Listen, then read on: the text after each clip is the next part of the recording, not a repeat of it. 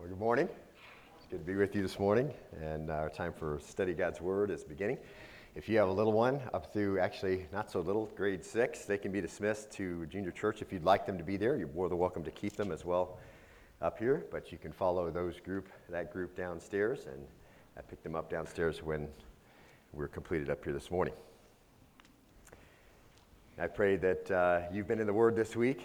What a blessing it is to have the full copy of God's Word at your disposal, probably multiple copies in your home, as many around the world do not, or have only small fragments of the Word of God and devour those small fragments as they receive them. But to whom much is given, much is also required, and I pray that your time in the Word this week was rich, that you spent some time every day in the Word, meditating on it, looking at those portions that you understand and putting them into practice, writing down those things you don't, and allowing the Word to answer those questions. If you need a way to read through the Bible in a year, let me encourage you, this is the time of year to begin that. Right there in the back, underneath the missions map, you can get a trifold that can help you read through the Word of God in a year. Richness of that will be yours. We encourage you continually to do that, as it is of the Lord's mind for you to know what He thinks and how He acts. God's plan for a healthy church is our study, and it's a study through the books of 1st and 2nd Corinthians, Paul's letters to the Corinthians that we have, unity, and really here today, true evaluation. And that's particularly 1 Corinthians chapter 3, 10 through 17. To preserve our time together, I just want to read the passage that's under our consideration this morning.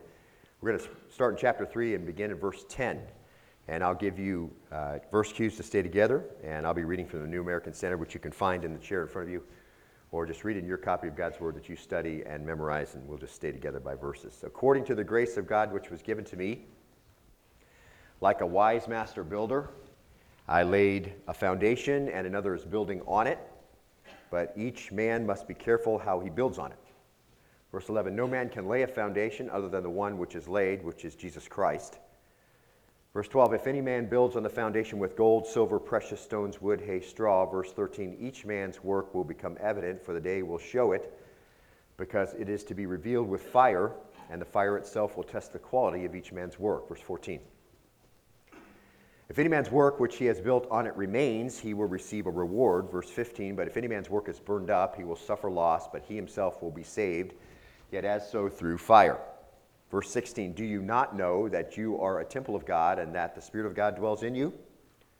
Verse 17, if any man destroys the temple of God, God will destroy him, for the temple of God is holy, and that is what you are. Let's stop right there.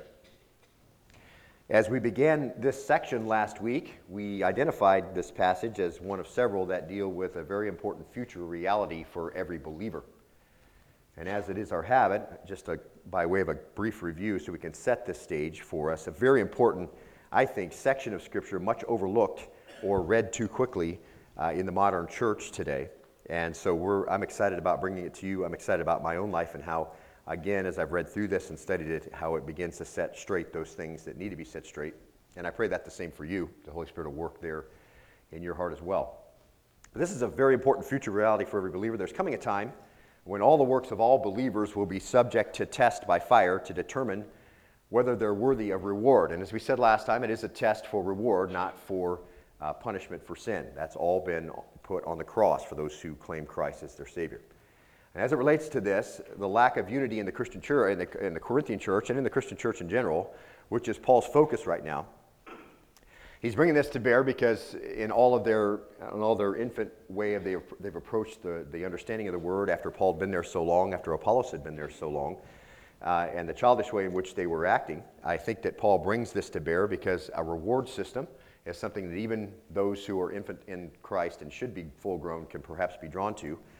And really the idea is that apart from what they may think about their Christian life, apart from what they may think about their opinions and how they've established themselves, and apart from all of that, whatever the background, wherever they're coming from, whatever faction they're involved in or not involved in, they should become very, very concerned, and this should become a very, very important part of their future reality for every believer, which is this judgment seat of Christ. This issue was one of the greatest motivating forces in the life of Paul. Paul talks about it directly in the two letters that we have to Corinth, two times in these letters. First one, of course, in 1 Corinthians 3:10, which is what we're looking at today. And you can look there if you would. 1 Corinthians 3:10, according to the grace of God which was given to me, Like a wise master builder, I laid a foundation and another is building on it, but each man must be careful how he builds on it. Let's stop right there. And we saw last time, Paul's just saying God's at work in me to accomplish his own plan. And so Paul is not taking any credit, which would just exacerbate the problem, as Paul is named as one of those that are followed or criticized or whatever the case may be. So he's not taking any credit. He's not saying, I'm the greatest because I laid the foundation. Everybody else only adds to what I've done. No, he's saying, by God's grace, I have laid a foundation. Paul was very skillful. He knew what he was doing. He was a combination of architect and builder, as we saw last time, which the words describe for us. That's what he says, I'm a wise master builder. I laid, he said, a foundation, and another is building on it. We saw laid is past. With continuing results, Paul laid in Corinth the foundation of Christianity. And what is that? Is it our ethics? Is it our morality? No. Is it traditions of man? The historical church? No. Is it... It's Jesus Christ. Paul laid Jesus as the foundation, and we can only build on a true doctrine of Christ. The foundation is Christ. In that sense, the foundation is the whole of the Word of God, then, as we understand God to be revealed, of course, through Jesus. Paul says, I laid a foundation, and another is building on it. And in the case of Corinth, of course, as you know, the next guy was Apollos, and Apollos built on what Paul had begun, and Apollos was followed by others, and all the believers really were part of it and are still part of it as they are also functioning in the building on this foundation. And it says this, but each man must be careful how he builds on it. So a little bit of a warning there. The building is still going on, so the idea there is they're still building, we're still building on what's already been done. As you have a ministry and you're involved, you're building. And so the word for building is in the present tense. Another continually, if you will, builds on it. The foundation is laid. We are building on that foundation. And so Paul's making it clear from 1 Corinthians 3, the dynamic of this judgment seat of Christ, the scope of the judgment seat of Christ. We saw in verse 13, each man's work will become evident. We saw at the end of verse 13, the fire itself will test the quality of each man's work. At the end of verse 14, the beginning of verse 15, of course, if any man's work which he's built on remains, he'll receive a reward. If any man's work is burned up, he'll suffer loss. And then if you take in then a parallel passage from 2 Corinthians 5 and verse 10, where Paul's audience is obviously the entire church, not just speaking about himself and Apollos and Cephas and whatever, but the entire church. He says this, for we must all appear, he says, before the judgment seat of Christ, so that each one may be recompensed for his deeds in the body, according to what he has done, whether good or bad. So we have to take this passage then, as we begin here in 1 Corinthians 3, we have to take it more broadly than just Paul, just Apollos, just Cephas, just those that are part of those who've led the church that the people are arguing about and liking better or liking worse or whatever the case may be. Paul doesn't really bring it to task here. He just brings the fact that there's division to task. So there's a very broad scope then to this judgment seat of Christ. And though all of us are not in the same degree of building on that apostolic foundation, we are all building on it because every one of us has a ministry, and every one of us is doing ministry inside the church and inside this continuing building of the local church. Now look at verse 11, if you would, 1 Corinthians 3:11. For no man can lay a foundation other than the one which is laid, which is Jesus Christ. Now if any man builds on the foundation with gold, silver, precious stones, wood, hay, straw, verse 13, each man's work will become evident, for the day will show it, because it is to be revealed with fire, and the fire itself will test the quality of each man's work. So apostolic doctrine was all about Christ. That's the foundation. The whole New Testament is Christ. His life on earth is the Gospels. Christ active in establishing the church is Acts. The believer's life in the church really explained and directed. That's the epistles, the book of Revelation written to tell us that Christ is still alive, reigning, and going to return. So the revealed Christ is the foundation on which all building is to occur. We can't have a spiritual house built on the traditions of men. We can't have a spiritual house built on morality or doing good to those less fortunate or philanthropy or self-righteousness or whatever the case may be. The only foundation for corporate life, which is the church, is Jesus Christ. If that foundation goes, then everything else falls as well. So the only foundation upon which man may build a fitting temple for God is Jesus, as he is explained, as he's demonstrated in the Word of God, and being born again is the starting point. Okay, so we can see where we're supposed to be, what's the case here for Paul, what's his direction. Now look at verse 12. Now if any man builds on the foundation with gold, silver, precious stones, wood, hay, straw, verse 13, each man's work will become evident. So here's the idea. Once the foundation is laid, and that assumes saving faith in this context. So speaking to believers, very specific, foundation is laid, that's Jesus. On top of that foundation, the materials for building are placed. I told you last time as we closed out, just imagine yourself, here's a lot. It has a foundation laid. You look out at that lot with a foundation there, and the span of building is the time of your life, and you're going to be building with all kinds of materials. There's some available to you, and so you're going to be building during your life. And many materials you could use. If you're born again, you have been building with materials, okay? So at the course of time that you've been alive, you've already been building. So unless you just came to Christ a few moments ago, then and that way your foundation will be blank, waiting to be built. But if you've come to Christ years ago, many years ago, whatever the case may be, you've already been building, okay? Which is why I think this passage is super important. It should be really Christianity 101 as people come to faith. Very important. So you've already been building. So that's our jumping off thought from last week. So go back to verse 12. Now, if any man, he says, builds on the foundation with gold, silver, precious stones, wood, hay, straw. Let's pause right there. And as we get ready to dig in here, I want to make it clear again, okay? There are many different materials to use. And that's really a bit of insight, I think, from the Lord that all churches will not be the same. The reason why I say that is that we know that all believers will not end up being the same. As apart from being saved and your robe of righteousness, which is a dead heat, everything else is not.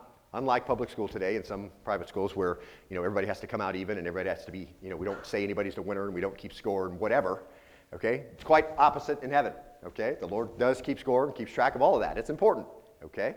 And so there are, I think, we understand all believers don't end up being the same. They are all believers, so they'll all be with Jesus in the eternal state, but they won't all have the same position. And I think we can see that clearly from the New Testament. Some will have endured hardship well, and will glorify God in a better way than others. Some will have laid up treasure in heaven. You had the opportunity to do that just a minute ago in their giving, and they'll have those things to use to glorify God in a better way than those who didn't lay up any treasure or laid up very little. And as Luke 19 says, they were faithful in little, so God will put them in charge of much. Some will have crowns that others don't have, and we're going to look at that in a short time. And so as Paul says here, believers will use differing materials, and in that vein, that will become the nature of the church, the assembly of believers as well. I think you can catch that. So whatever materials you're using personally, as it is applied corporately, that becomes really what the church begins to look like. Okay? So just in summary, according to Paul, verse 12, there will be gold believers, there'll be straw ones. There are all believers, they are all because they are all building on the same foundation. So there will be then, in that same light, gold churches, silver churches, costly stone types of churches. There will also be stubble churches, and because there will be believers like that inside the corporate membership. They'll be all believers, but some of their buildings will have an eternal value, and they will make an eternal contribution. Others, they're just there, and varieties of materials which show us really that God knew in advance what people would do. And so he just tells us, listen, this is what it's going to look like, and these are the types of materials that are going to be there. And the materials the believers use really becomes, in a real sense, the identity of the church. Okay? And of course, now I just say this to say, that's very hard to evaluate, which is why God preserves the right to do that, which is why he's giving us this up front. But there are certainly some things that we can know about the building materials used. Otherwise, what would be the point of giving us the instruction? All right, so it's not just self-defined. There will undoubtedly be some things that we can identify about ourselves as we do the study, which should make a difference in the materials that you choose and have chosen in the past. Many times people will ask, why are there so many denominations? A very common question. Why are there so many types of churches? And I think certainly a partial answer is because some of them are gold and some of them are silver and some are precious stones and some are wood and some are hay and some are straw, because that's the material that's been used by the individuals who make up that assembly. And some of them appear to live in such a non-committed life and so seem so uncommitted to what the Lord would have them to say, and others, of course, very committed to the Lord and the testimony of Christ. And so those types of buildings differ. And that's because some of them have been building with gold and silver and precious stones, and some with wood, hay, and straw. And maybe you're thinking, well, which material is Berean? Well, we're going to get to find out in the future, right? And God will reveal that to us, and he'll be clear, and it'll be obvious then at that point when God does that. I know which ones I want us to be, and I know which ones I want to be, as I'm sure you do as well. And as we will see, we'll all have a say, listen, in the building material, okay? You all have a say in the material used. The final say, actually, in the material used. Be a gold, silver, or precious stone saint, and not a wood, hay, and straw saint. Now, we foreshadowed that a little bit so you can begin to wrap your thoughts around this.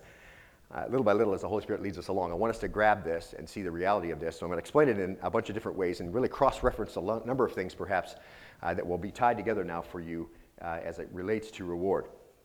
Look back at verse 12 if you would. Now, if any man builds on the foundation with gold, silver, precious stones, wood, hay, straw.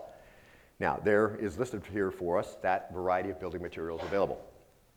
Now, as we've seen, if you are a believer, you will continue to build a building, which is your life as a believer. Paul says in verse 9, you are God's building. He just specifically spells it right out. We see in verse 16, you are the temple of God. So what you are building is God's, ultimately. It belongs to Him, okay?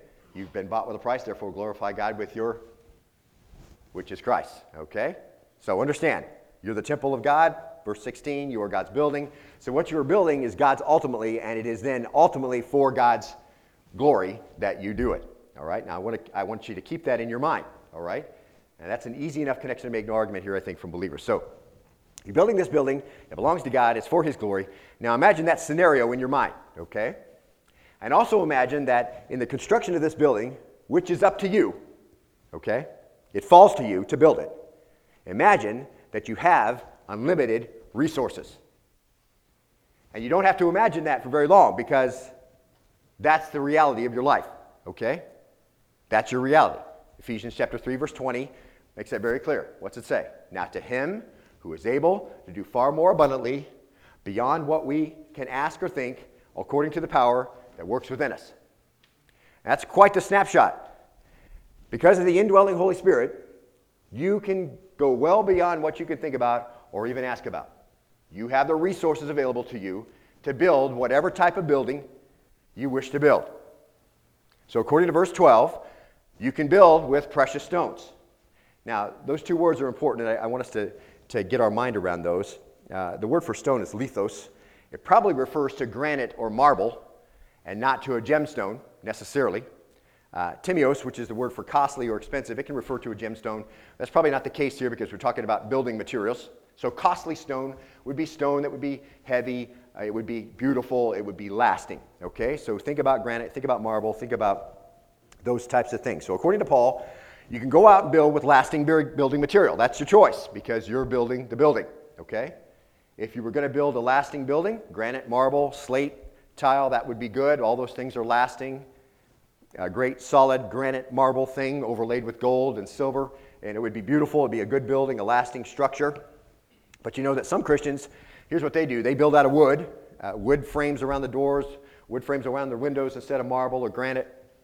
They use what's called hay or straw, and hay is used to mix with mud to make bricks, so the cornerstones and the framework are wood faced with mud brick. And the straw is used to thatch a roof instead of using slate or tile. And here's the point.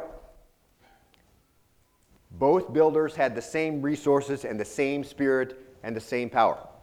Okay? No excuses. Whatever you built with, whatever the two builders built with, they both had the same resources to begin with and still have the same resources and power now. And so the second builder says, hey, God, here you go. How you like it? Wood, hay, and stubble. And the other builder, of course, over here, same resources, same spirit, same power. His house is of granite, gold, silver, marble, tile, slate. Now, if you grasp that understanding, beloved, that there's no judgment for sin here at the judgment seat of Christ. It's not what we're talking about, okay? God is going to look at these two dwellings. And the wood and the hay and the stubble isn't evil. It's just worthless because it won't withstand the test. It doesn't have then any eternal value. It's just a zero sum, okay? The builder is a believer. The foundation is the same, but it isn't really fitting to put a mud house on the foundation of Christ, is it? And you could have built with gold, silver, granite, marble, slate, and tile. Now, obviously, the question is this. What constitutes gold, silver, granite, and marble? And what constitutes wood, hay, and straw? Because that's the first question that's going to pop into your mind. So how do you know what you're building with? And we're going to look at some passages in a moment to clarify this, but just in general, gold would be the very finest service a Christian could render. The most godlike, the most Christ-like, the most pure motive thing possible. We're going to break this down so you don't have to remember these generalizations. The most self-sacrificing, the most dedicated, as with silver and granite and marble, these are the most lasting eternally things that you can do. They are the things that require the most total commitment with the pure motive that cost you the most personally, but you didn't do it for someone to recognize that fact. It just was costly to you and had pure motive as you came about. It was costly to you. You endured it for God's glory, perhaps, with the right heart, unselfish motives, self-denying, altruistic effort. And you can kind of get the sense of it. And you may have something like that in your building material. You may have this whole mud hut with a little gold patch on it because one time you really did a job like that, and so the building material was yours to use in your building, and so you may have mud here and then some gold here and some marble, or there might be a whole section like that, or you put on a whole wing or a whole addition to your home like that. Now wood, hay, straw, they aren't evil in themselves, okay? Hay isn't evil. It's needed for bricks and so forth, and straw, you can make a roof or a bird's nest. It has a purpose. It's not evil. It's just not lasting, okay? Do you get the sense? And then on the other side, you may have this beautiful building, and it has a build-out on it on one side that's made out of wood because you were functioning in the flesh while you were building it, okay? So, you're always building, though. There's never a time when you're not. You've been building since you came to faith. And as we're going to see, busyness isn't necessarily the issue, okay? There are lots of people who go through their life, and they're very busy, and they're building with wood, hay, and straw. And other people can be busy, and they're laying up this amazing building built with things that will last. And ultimately, again, to remind us of the parameters of this judgment, only God can truly evaluate the work. He's the only one that can truly know the difference between mud and marble. But the reward isn't subjective, okay? You don't get to decide whether it's wood or marble. The Lord is able to clearly distinguish that. You can choose the materials, and the outcome can be greater than you could ask or think. And after we do some cross-referencing to verses that really are talking about the same thing, you can get a pretty good idea of what to expect and perhaps what you've been building with and what you could build with in the future, okay? Now let's get 4 areas of true evaluation. You can see these in your notes. You can jot them down. Now, the list is not exhaustive, okay? And you'll see that it connects to one another. This is very typical of as we look at the Scripture and have it explain itself.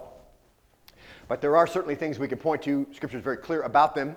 Okay? And so I want you to see them as well so that you can know what you've been building with, what you can build with in the future. Labor. True evaluation on labor. The Lord's going to look at it. Okay? We've already looked at this verse, but I want you to see it again. 1 Corinthians 3:8. I'll put it on the screen and you can look back at it if you'd like. Now he who plants and he who waters are one, but each one will receive his own reward according to his own labor. Okay? Now we said before as we looked at the verse, we're not talking about success necessarily as we would view success. We're not talking about success as you perhaps would view success necessarily, okay? But it's labor. The Lord knows the labor that goes in.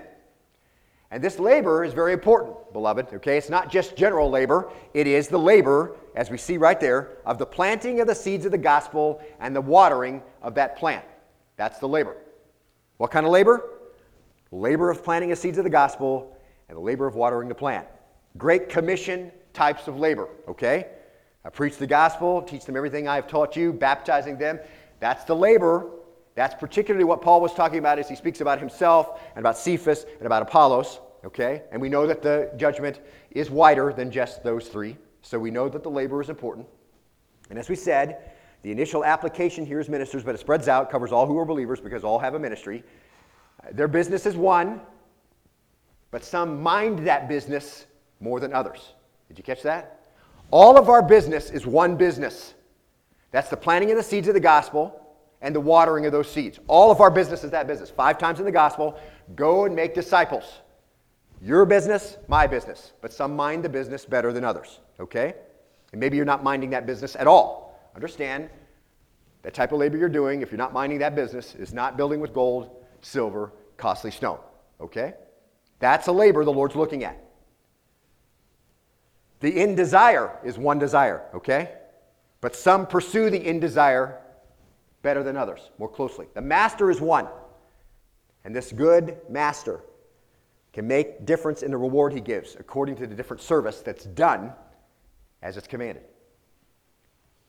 Those that work hardest at these things, they have gold, silver, costly stone. Those that are engaged in this business, in his business, if you will, working together with God and promoting the purposes of his glory, which is the salvation and sanctification of his people. It's his priority.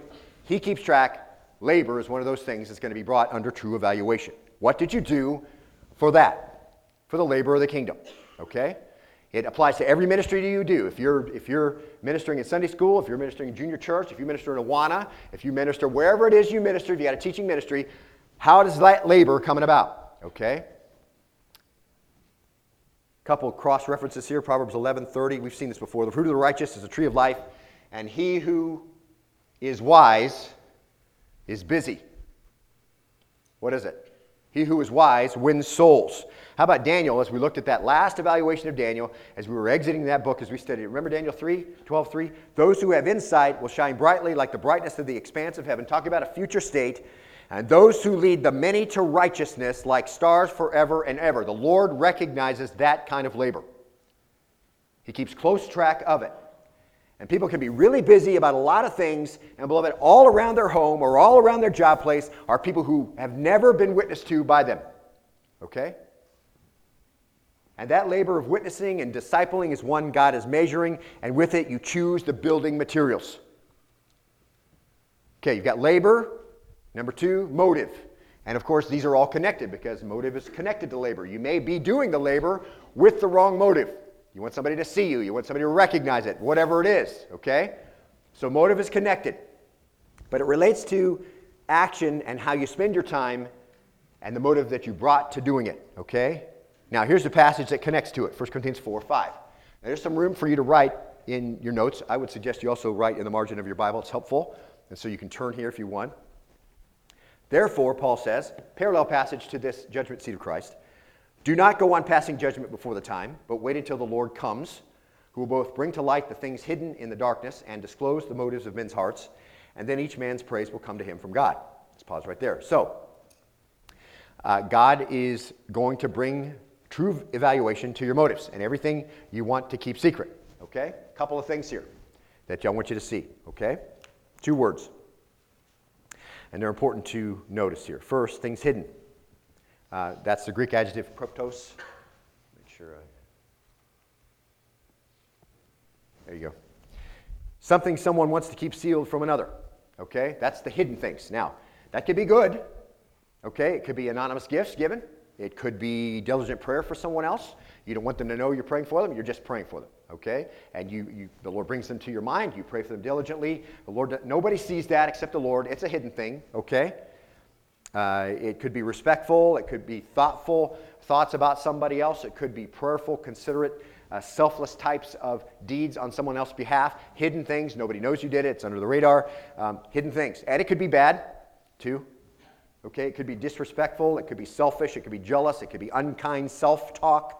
It could be gossiping and backbiting. You know, the Scripture calls this murmuring. It could be all of that. See, it's hidden. The Lord's going to bring it all to light. Okay? So it's all used for building your house, though, beloved. Okay? It's all going to be known. It's all going to be tried. The motive in which you brought to the work or that you brought along with you while you did the work, self-talk, condemnation, whatever it happens to be, in the process of doing your work, realize that if you're bringing that motive, you're building with wood, hay, and straw, and not gold, silver, and costly stone. Okay? And only the Lord can evaluate that. He's the one who's going to bring it all to light. Okay? Whatever it was you murmured in the background, whatever it was you talked to somebody about, what's hidden, it's all going to be made clear. Okay? And all the stuff's going to be clear, and not for punishment, for sin. That's already been dealt with on the cross. Okay? Everything against you, and all that certainly would have been, right? That's all dealt with on the cross. It has to do with what you're building with. And motive has a big impact on that, all right? And then this word motive, okay? That's the word boule, Greek word for counsels, okay?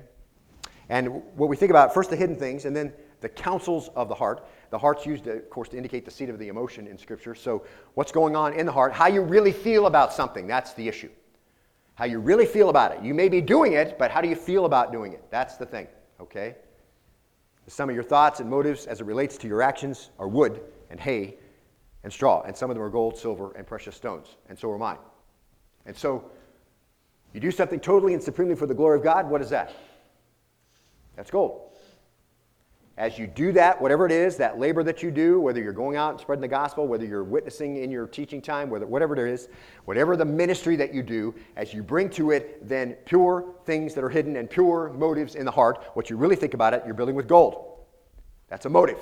God knows what you secretly think about it. He knows what you say to yourself in the privacy of your own mind about it, okay? He knows why you did it. Did you do it so men could know? What were you thinking about when you did the thing that you did? Those are the things that are important, not what you did, okay? You may do a deed that looks gold, but your motive was stubble, or your secret thought about it are hay, and that's what you build with, and it won't last, okay? Because the Lord says right here, he says, there's going to come a time, wait till the Lord is clearly able to identify all this stuff. He's going to bring to light the things hidden in darkness and disclose the motives of men's hearts. And then he'll bring praise to those who have been building with the right materials, okay? So it's a really great illustration, I think, that Paul brings to bear in his next letter that we're going to study. So, a couple great illustrations here. Matthew 6:1, and there's a number of them in Matthew, as Jesus is teaching about what the Pharisees did. He says this, just beware of practicing your righteousness before men as to be noticed by them, okay? Not that you shouldn't practice righteousness in front of men, but that you're doing it so somebody will recognize, wow, he's really spiritual, okay? Because if you're doing it for that motive, then you're building with wood and hay and straw, okay? So he says, beware of practicing your righteousness before men to be noticed by them, otherwise you have no reward with your Father who's in heaven. Isn't that perfect? It goes perfectly with what we just read. You already got your reward. What was it? You are so spiritual. Good job, okay? And then he goes on and talks about praying in front of people. If you pray so that people will notice how spiritual you are and how theological your words are and how you put them together so perfectly, you already get your reward. What is it? Wow, you can really pray. That was amazing. Okay? So, public giving, same thing. You want to make sure you print your big check so that everybody knows what you gave to Liberty University, $100 million or whatever. You got your reward. You are so generous. You didn't build with anything that lasted, okay? And I'm just picking on Liberty. They can't help who gives and what they want to do with it, all right? But that's the thing, okay? Are you doing it so men will notice? Are you doing it totally and supremely for the glory of God? Because God knows the difference. Because when it comes right down to it, beloved, 2 Corinthians 10:18, very important passage. For it's not he who commends himself that's approved, but he who the Lord commends is approved. Okay? So, true evaluation will also include labor, motive, and number 3, conduct. You can see these are all connected, okay, but they're also independent, so we can look at them. 2 Corinthians 5:10, we must all appear before the judgment seat of Christ, so that each one may be recompensed for his, here it is, deeds in the body. Now, all of the ministry that you do, obviously, are done in the body, according to what he's done, whether good or bad. Now, let's pause right there.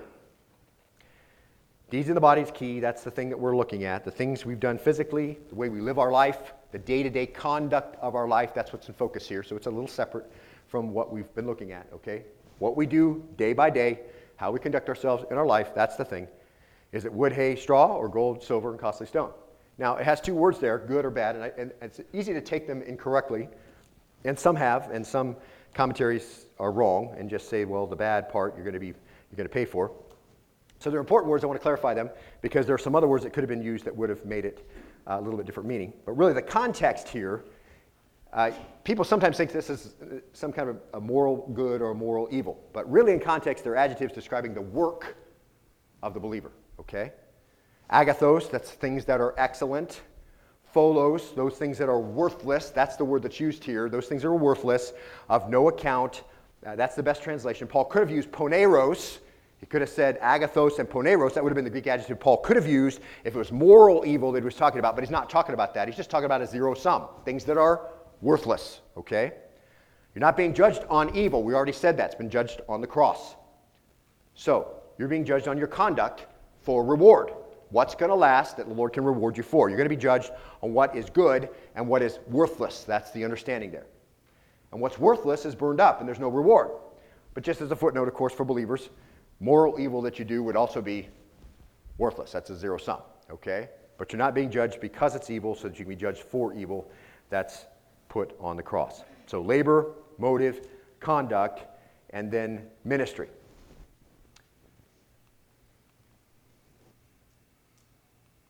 I'm getting way behind myself here. There we go. Ministry. All right, now, this is one of those, beloved, that there are many more applications we can make here than we're going to have time to make. So I'm going to encourage you to continue to study, as I said at the beginning of this study. As we go through these passages from Paul, there are many more applications we can make than we have time to make. And so you have the same tutor and you have the same word, and you can go through and you can see how ministry is impacted here. But really it has to do, I think the specific thing it has to do with the use of spiritual gifts and difficult times that will come in ministry. And that's the thing the Lord takes a look at. And the first illustration I want to use, and there'll be a number of ones because I want to make sure we connect well to it. 1 Peter 4:10. Here's the main thing. As each one has received a special gift, employ it in serving one another as good stewards of the manifold grace of God. So it's in the imperative. You are to do this. You have received a gift. That's the fact of your life. And you are to employ it in serving serving as good stewards of the manifold grace of God. Verse 11. Whoever speaks has to do so as one who is speaking the utterances of God. So you're doing it in God's power, and you're speaking God's utterances. And whoever serves, so two general classifications for spiritual gifts, and there are, of course, more we could parse out. We won't today. Whoever serves is to do so as one who is serving by the strength which God supplies. So speaking gifts and then serving gifts, and there are lots of ones that are broken down, and we've looked at some of that in the past. So that, in all things, God may be glorified through Jesus Christ, to whom belongs all glory and dominion forever and ever. Amen. Now, there are many, many passages that give direct command to use your spiritual gifts in the church. And the use of your spiritual gift is the supreme way that God wants to use you, okay? And it applies to everything we've talked about so far, okay? But the use of your spiritual gift is the supreme way God wants to use you, okay? And your biggest blessing from obedience is going to be found when you're functioning that way, all right? Doing ministry inside your spiritual gift set is the way the Lord is really looking for you to be serving, okay? And it certainly measures effort along with obedience, okay? Because you could be serving in your spiritual gift, and then Romans 12:11 may not be the issue for you, but it may be, okay? And you can kind of evaluate this way you're using your spiritual gift here. Not lagging behind in diligence, because this is the type of service you're giving. Fervent in spirit, serving the Lord. Okay, now listen, and we talked about this when we went through Romans 12. Mark it, beloved, that the Lord measures the diligence you bring to the ministry you do, okay? So, just the easy ones to pick on. If you're always late to your ministry, you're not doing it this way, okay? If you're showing up there after class has already started, or when it's already supposed to be started, or you're showing up to the nursery and there's already 7 babies in there and only 1 worker, listen, you've missed it, okay? And I say that with all respect and joy, and I realize that you have a life apart from what goes on here.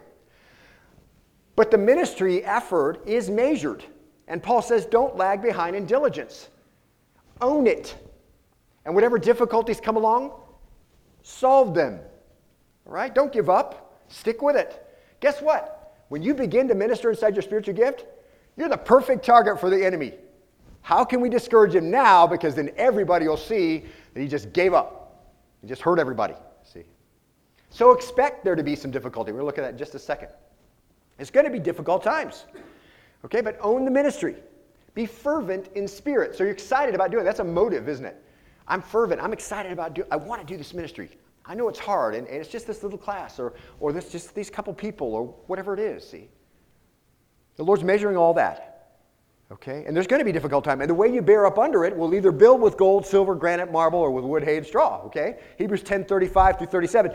Therefore, the writer of Hebrews says, do not throw away your confidence, which has great reward. So bring diligence, bring fervency. Come with an urgency to do this, for you have need of endurance, so that when you have done the will of God, you will receive what was promised. Bring it. For yet, in a very little while, he who is coming will come and won't delay. There's the same language we looked at last week. He's going to come.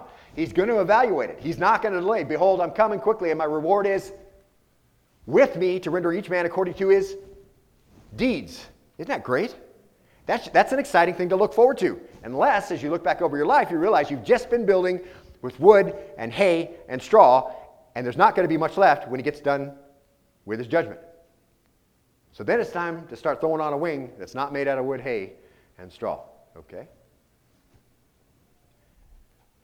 You're going to receive what was promised, clearly glorification, sanctification, but also reward. Okay? Same idea, Galatians 6:9. And once again, there's so many we could look at. We just won't have time. Here Paul says to the Galatians, let us not lose heart in doing good. So don't be discouraged about it. All right? Don't give up in your mind that it's not worthwhile. For a due time we will reap if we do not grow weary.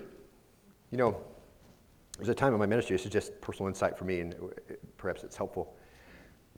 I was in youth ministry a long time, and I always said I would never go into adult ministry, okay? And I was like almost 40, close to 40.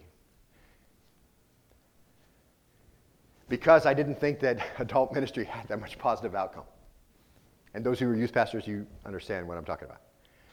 You have a long life of baggage carried along, and you're not planning on changing it, and you're just going to check into church and then, go do what you're going to do. That's kind of the negative thought I brought. It was a very fleshly way to approach the thought about a ministry that the Lord was going to put me in and push me to and make happen, all right? And so I guess as I look at that, let us not lose heart in doing good, for due time we'll reap if we don't grow weary. Sometimes in a moment where I'm a little depressed, I still think that what good is possibly coming from this? You have reactions from people that are negative, reactions from people who are ungodly, unspiritual, criticism. Listen, and it happens in ministry. Everybody who's pastored, you know this, okay? But for this reason we labor and strive, Paul says to Timothy, for we serve the God who is the Savior of all men, especially of those who believe, right? And so you find encouragement in those kinds of things, don't you? And you don't grow weary in doing good. For in due time we'll reap if we don't grow weary. God looks at the whole attitude you're bringing to bear, okay? So then while we have opportunity, let us do good to all people. If you have opportunity, do it, okay? And especially to those who are of the household of faith. You're going to reap your reward if you keep on going with all those qualifications that we just mentioned, okay? Bring the right motive to bear, all right? Bring the right labor, the right conduct. Come to your ministry with fervency. Again, 1 Peter 2, 19 and 20. Difficult times. For this finds favor. For the sake of conscience towards God, a person bears up under sorrows when suffering unjustly. Verse 20, for what credit is there if when you sin and are harshly treated, you endure it with patience? But if when you do what's right and suffer for it, you patiently endure it, and this finds favor with God. All these things related, beloved, to the life of the ministry. And there are so many others. God uses these for true evaluation. Difficult times, hardship that comes, difficult people, all right? Those are the only two ways God's going to make you more like Christ anyway. Difficult people and difficult times. When everything's smooth sailing, you're not really being conformed too much into the image of Christ. So he uses these things. Don't be weary in doing good. All these things are measured, okay? They relate to life in the ministry. So what kind of building are you building? And it's an important thing to think about. More than just a cursory overview, okay? Any more than you could go look at some of you bought houses this year and you looked at a whole bunch of them and you walked through and your initial view of the house from the curb was great, right? Had great curb appeal and you just kind of blazed through the house and you thought, this is a really great house. But you're not looking really closely, are you? And then you maybe bring in a building inspector and he gives you a list that's 7 pages long of stuff that's wrong with the house and you didn't see any of it, see? That's the kind of inspection we need to have, see? As we look closely at what we've done and why we've done it. So what kind of building are you building? Because with every building, there's going to be an inspection. Now look at verse 13 back. Look at 1 Corinthians 3:13. Each man's work will become evident. So it's for sure going to be evident. No, over in the secret, Lord, could you do mine over here where nobody's, in this room. There's nobody in this room. Let's do mine over here, okay? Each man's work will become evident, for the day will show it, because it's to be revealed with fire, and the fire itself will test the quality of each man's work. There's coming a day then, as we've said, where everybody's work is going to be tested. And perhaps after the rapture, we're all going to be with Jesus, and one by one, with everyone else watching, we're going to see our building, because that's the point of everything that was secret made public, right? What was whispered in secret, shouted from the rooftops. The whole thing, okay? And Jesus is going to test it with his holy fire and see what's left. And I would think that, here's the thing, he already knows what the outcome's going to be when he looks at the house, don't you think? If the Lord comes back now, or if this is the last day of your life, he's already looking at your house. He knows what the outcome's going to be. He's already seen it. He sees it, okay? He knows the quality of it. So who's the test really for? Right? The Lord already knows what's going to happen when his holy fire is brought to bear, okay? Wood, hay, and straw are going to burn. Gold, silver, marble, granite, they're not going to burn. Every man's work is going to be tested. Why? So you can see what's left. So he can punish us? No. And this is the great part about this. So he can reward you on what's left. Look at verse 14. If any man's work which he has built on it remains, he'll receive a reward. We know what the issues are. Okay? We can move forward then confidently and say, okay, we know what the issues are. We know what the kind of building materials we have. We know there's unlimited resources. You have the same power, same Holy Spirit, okay? You can make the same decisions about how you're going to do it, what you're going to bring to bear in this course of the ministry. You have all that. All that is yours, okay? It falls to you. You may have a lot of your house left after it's all done. You may only have a little piece of precious stone, a little hunk of gold left on the foundation when the fire's done, and God will say, here's your reward. Look at verse 15. Now that we have the issues, see, we can move confidently through these, and we can see these and understand how they apply. Verse 15, if any man's work is burned up, he'll suffer loss, but he himself will be saved, yet as through fire. So,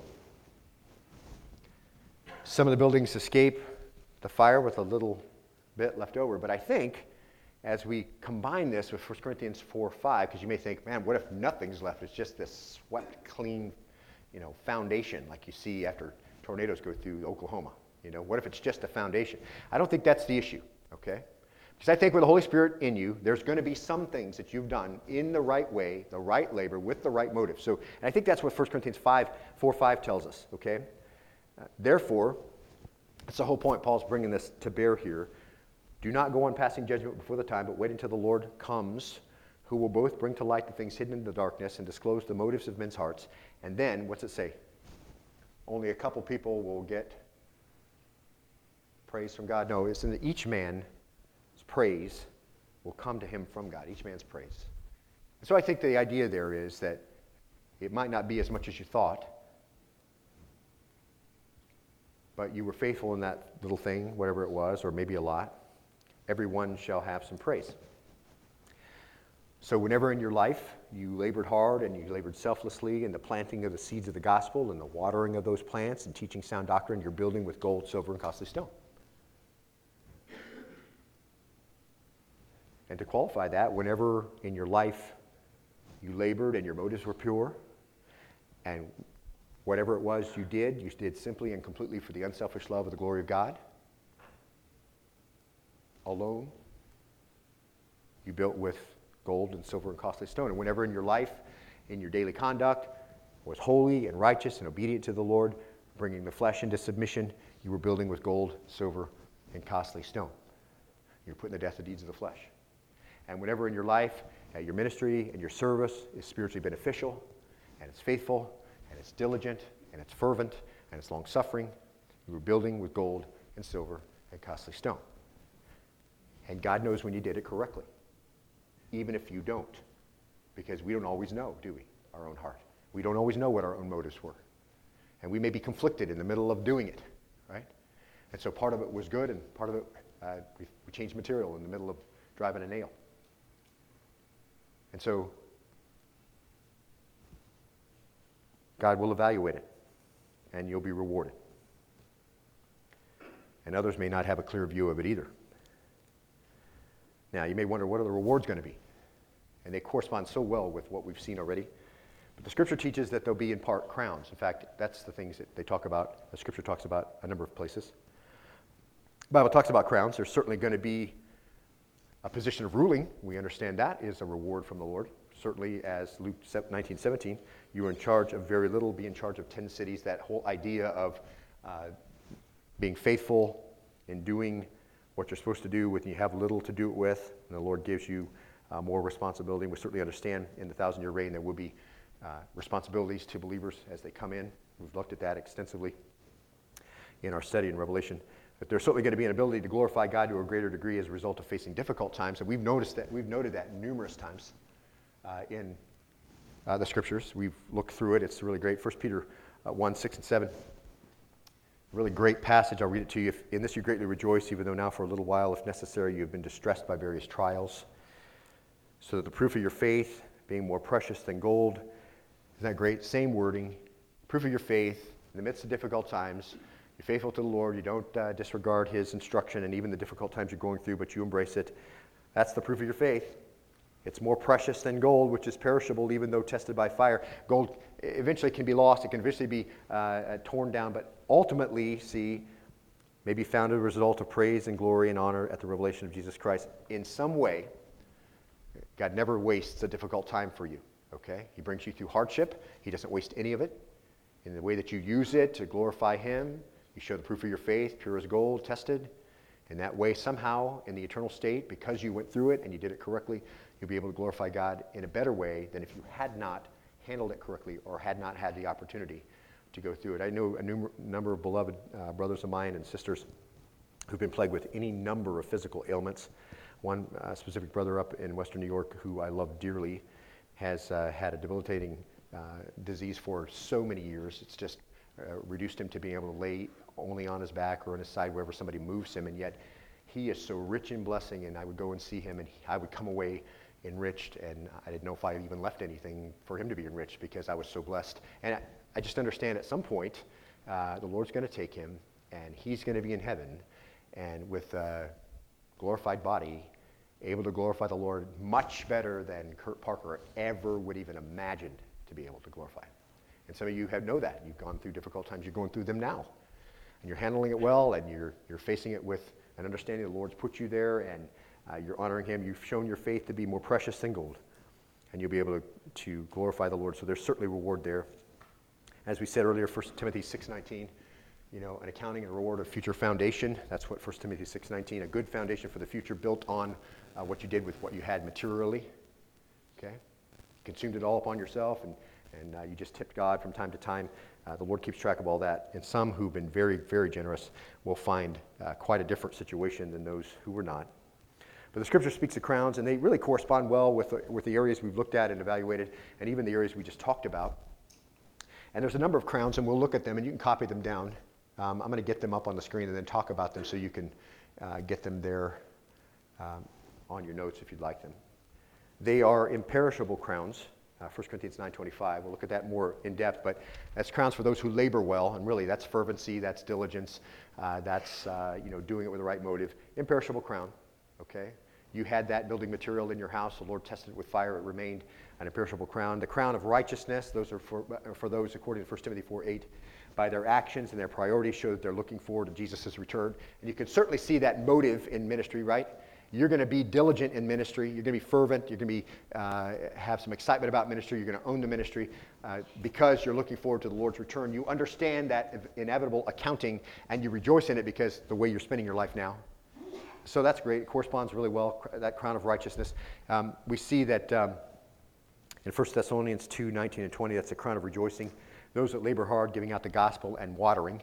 Those that labor hard for the gospel. There's a crown there. Of course, that's building material you can use. Obviously, it will withstand the test of fire, and the Lord will reward you for that. The crown of glory, that's 1 Peter 5:4. Those for those who serve as pastors and that are faithful in that ministry. The crown of life from James 1:12. James says it's for those who love Jesus sacrificially, have to endure hardship to serve him. Certainly those who are martyrs, certainly those who serve in other parts of the world where there's great hardship in being a believer. But it can also apply to you. You serve sacrificially. It's difficult for you to do the ministry you do. Some things have been brought to bear that make it hard for you to do it. You do it sacrificially and generously, and you do it in a way that the Lord would approve. That's the crown of life waiting for you. That's building material that's gold, silver, and costly stone that lasts the test of fire. And no doubt there are other ways the Lord will reward the remains of the building. But mark this, beloved. Here, this is very important.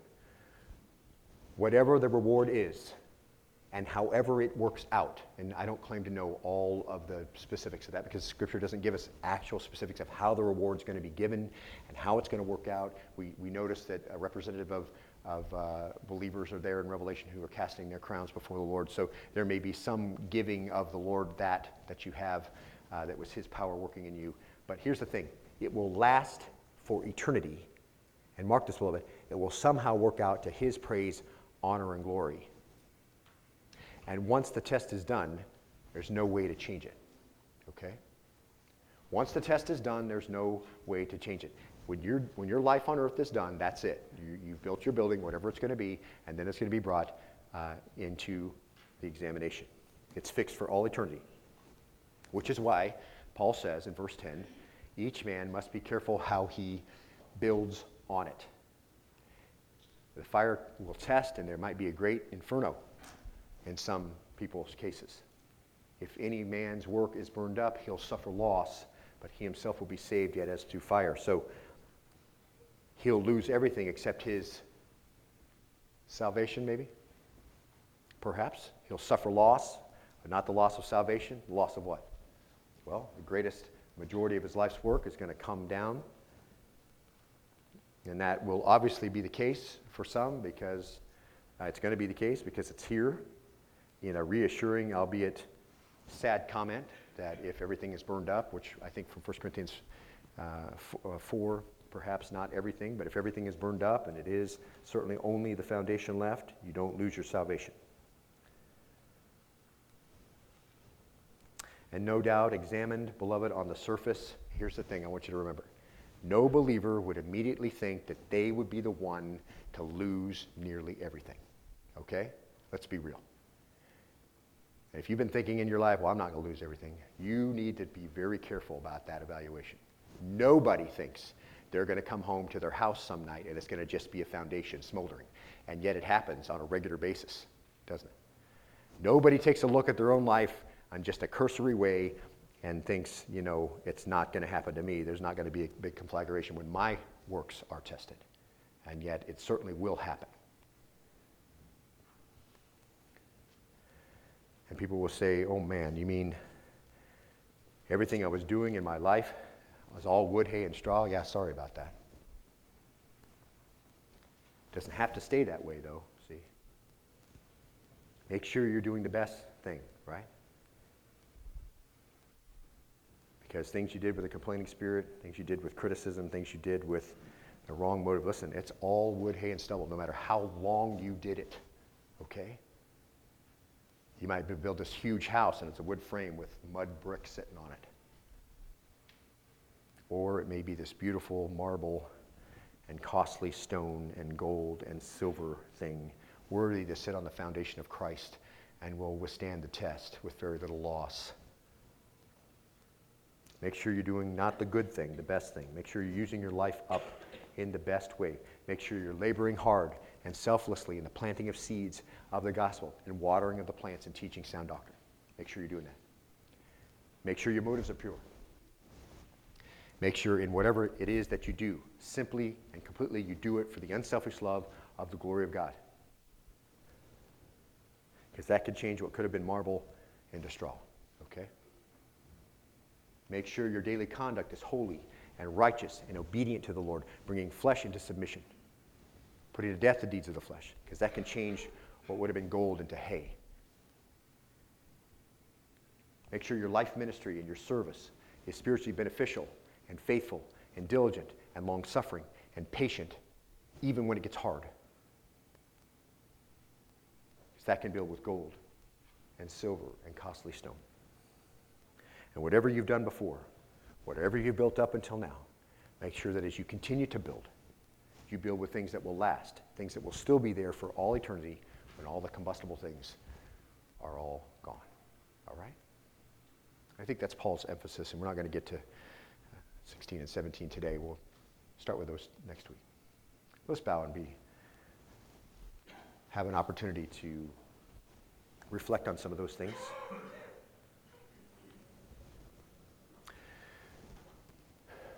Gracious Heavenly Father, we are so grateful to be together today, to be in your word together, to read through these passages which are so important and an important reality for the future of everyone who names your name.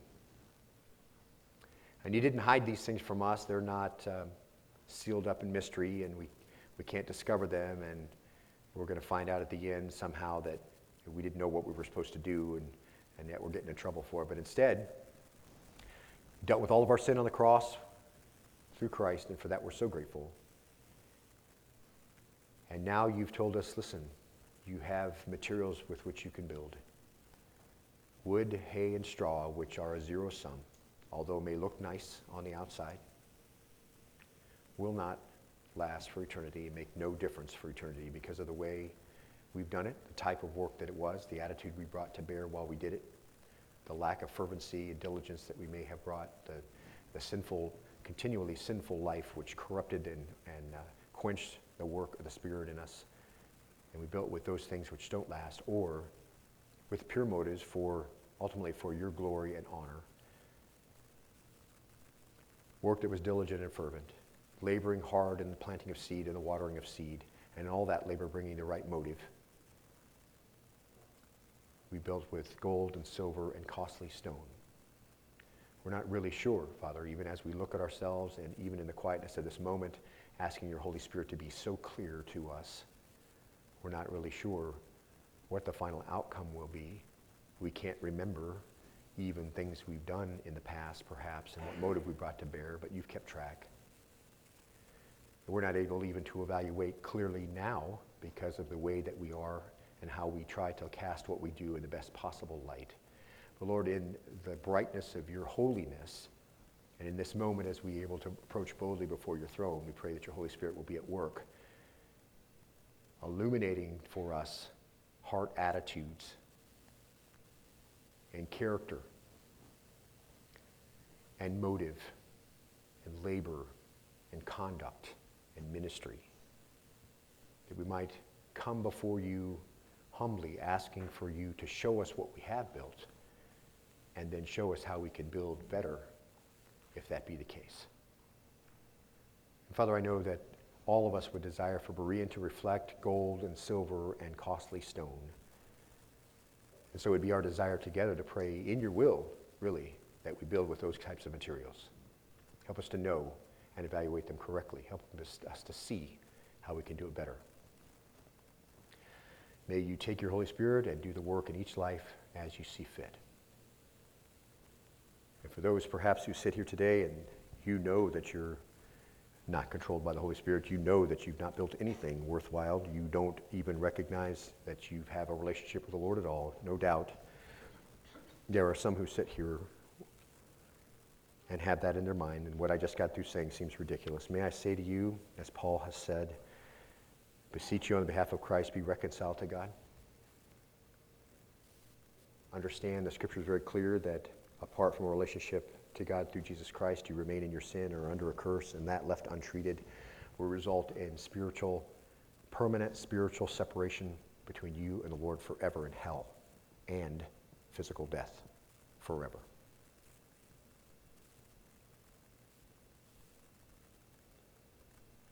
And yet the Lord has graciously, in his love for you, provided a plan of salvation where all your sin is dealt with by Christ on the cross. He took your place, a substitution. Your wickedness he took and gave you the opportunity to have his righteousness. You can confess with your mouth now Jesus is Lord, believe in your heart God has raised him from the dead, and you shall, Paul says in Romans 10, be saved. And it'd be our desire that you come to that saving knowledge. If you'd like to do that, we'd love to talk with you. You can respond to us in the card that's in front of you in the chair. Come forward at the end of the time together. I'd love to chat with you about that. It'd be our joy for you to begin with the foundation which no other man can lay, Jesus Christ himself, and you begin the construction of that spiritual house for his honor and glory, and of gold and silver, costly stone. We pray all this in the name of your Son, Jesus, Lord. Please do your work among us that might be pleasing to him. Servants who wait for the master to return to be found doing what we're supposed to do. For him, to him, be honor and glory, dominion and power, both now and forever. And all God's people said, amen.